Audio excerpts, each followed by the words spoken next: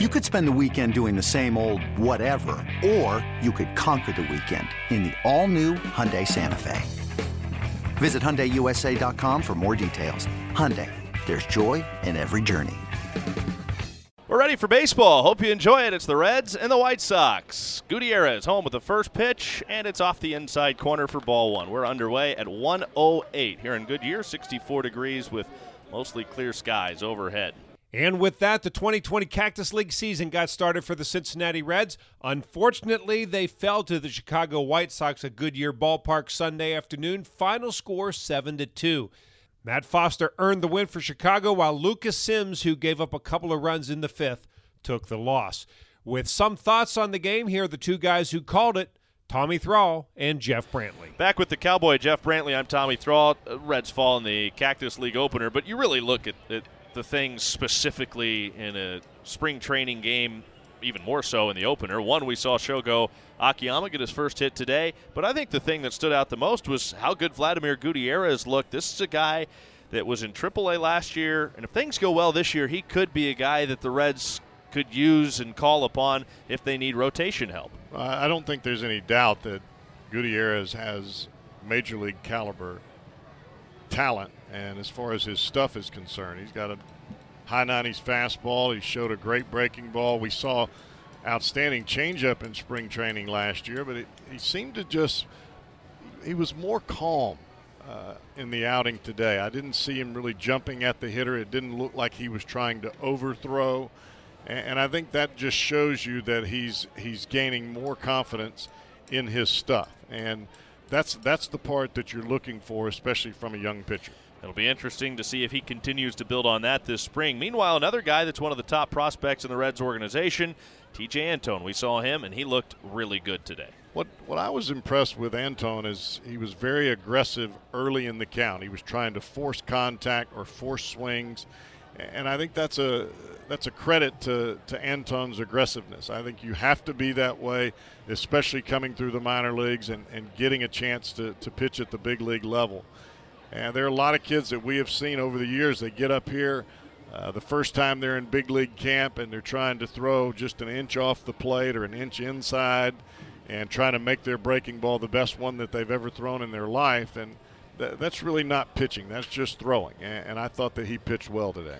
You hate to see guys leave the game with injury, but we saw that with Jesse Winker, hit by a pitch in his first at-bat of the spring. You hope he's okay. Yeah, and we saw Matt Davidson, the same type of situation. Jesse, as soon as the ball hit him, he was heading back to the dugout on the first base side. Those are the kinds of things, especially for a guy that you're expecting to really give you some production in your lineup during the regular season. You hate to see it, and you hope he's all right. It's the Reds and the Rangers in the second game of the Cactus League schedule coming up on Monday afternoon. Luis Castillo will take the mound for the first time this spring. That game comes your way at 3:05 Eastern across the Reds radio network. Vladimir Gutierrez made the start for the Reds, and after giving up a cheap hit to begin the game, ended up pitching two pretty good innings, and he had his breaking ball working against Jose Abreu. The 0-2 pitch, swing and a miss. Good breaking ball down and away, and Abreu flailed at it. Back-to-back strikeouts, two gone. One of the big stories coming into this game was the debut of the first Japanese player in Reds history, Shogo Akiyama. He started in center field for Cincinnati and was the leadoff hitter when the Reds came to the plate in the bottom of the first. And Shogo, in his first at-bat of the spring, up there right now, came to the plate to a nice round of applause, and now he rips a line drive up the middle into center. That's a hit. On an 0-1 pitch. Send it just past the second baseman, Leury Garcia, on a low liner into center. Looked like it maybe got in on his hands a little bit, but he fought it off. I'm sure Shogo is glad that that's out of the way. Akiyama finished the game 1 for 3. He stranded 4 runners on base and was also caught stealing. You'll hear what David Bell thought about his game a bit later. And after dealing with injuries the first 3 years of his major league career, Jesse Winker thought maybe this was the season he stays healthy. He must be snake bit because this happened in his very first at-bat. Here's the 3-2 pitch. See if Akiyama's running. He is, and it hit Winker. Got him on I think it might have got him on that left elbow guard, although no, he's looking at that left wrist, and instead of heading to first, he is circled back towards the Reds dugout, and he's going to get checked out here by Steve Bauman and David Bell, and he's just going to go right back into the dugout. I think that one was. That had to hurt a little bit. Yeah, that's not a good sign. Winker told a team spokesman after the game that he was okay. The White Sox got on the board first in this one off a guy who probably needs to have a good spring to make this team, right-hander Lucas Sims. Ground ball right side, that's through for a hit. Getting the wave around third, McCann. The throw will go to third, and it's not in time. Garcia moves into second, 1-0 White Sox. An RBI base hit for Leury Garcia. Ground ball headed for short, Colon into field. The run will score as he makes the play to first to get Anderson, but it's an RBI ground out. The White Sox have dented the plate twice in the fifth and now lead at 2-0. The White Sox scored again in the seventh when Alex Powers gave up a dinger. The 2-1 pitch. And there's a fly ball, right center field, hit pretty well. Going back on it, the center fielder, Barnes, he can't get it. That is gone. A solo home run for Sebi Zavala to the right center field berm. And the White Sox lead it 3-0. The Reds scored their only runs in the bottom of the eighth thanks to a couple of their prospects. Catcher Tyler Stevenson, the 2015 #1 pick, led off the inning with a double. 1 out later, 2017 second-round pick, outfielder Stuart Fairchild, got a pitch he could drive. Fairchild whacks one to center field, hit pretty well. On the run, the center fielder at the wall. He can't get it. It's gone into left center field. Stuart Fairchild gets the Reds on the board with a 2-run home run. He didn't miss that one. No, he didn't.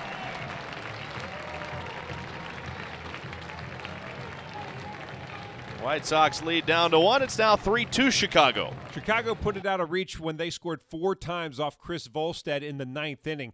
A couple of other notes concerning Reds prospects. 21-year-old Cuban shortstop Jose Garcia made a dazzling play in the field. On the other hand, Jonathan India, in his first big league camp, committed 2 fielding errors at third base. Totals for the game look like this. Chicago had 7 runs on 8 hits with 1 error and 6 left on base. The Reds scored 2 runs on 7 hits. They committed 2 errors, and they left a whopping 12 men on base.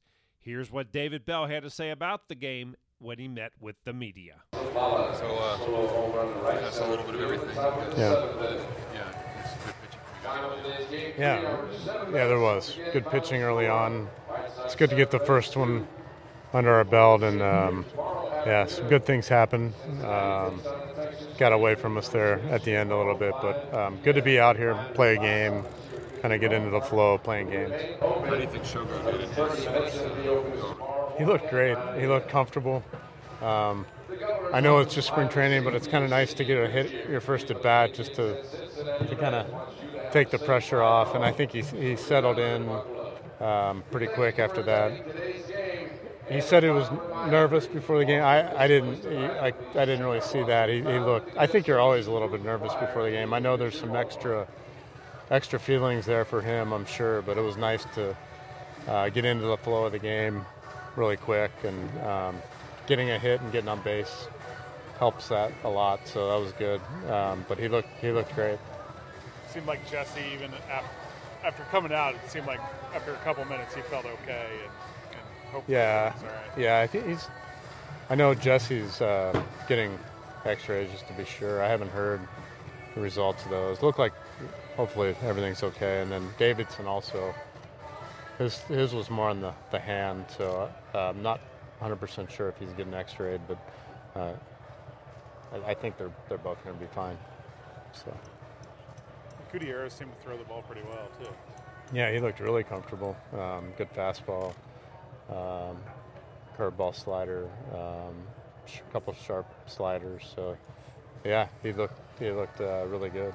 Monday afternoon, it's Game 2 of the Cactus League season as the Reds play host to the Texas Rangers at Goodyear Ballpark. The starting pitcher in that one for Cincinnati will be the same guy who probably will get the ball on opening day, right-hander Luis Castillo.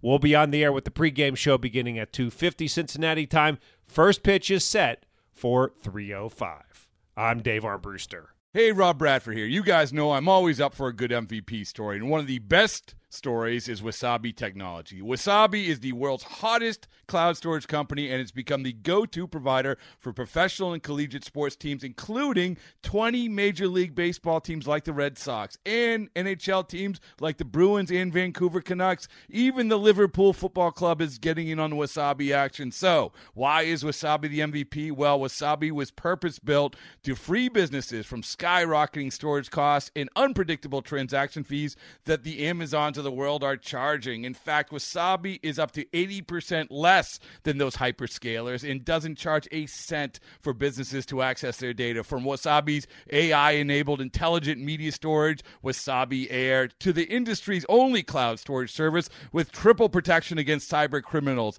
data deletion, and ransomware, Wasabi's taken the lead in driving innovation in data storage and helping sports teams to unleash the power of their data. Wasabi, another Boston-based championship team.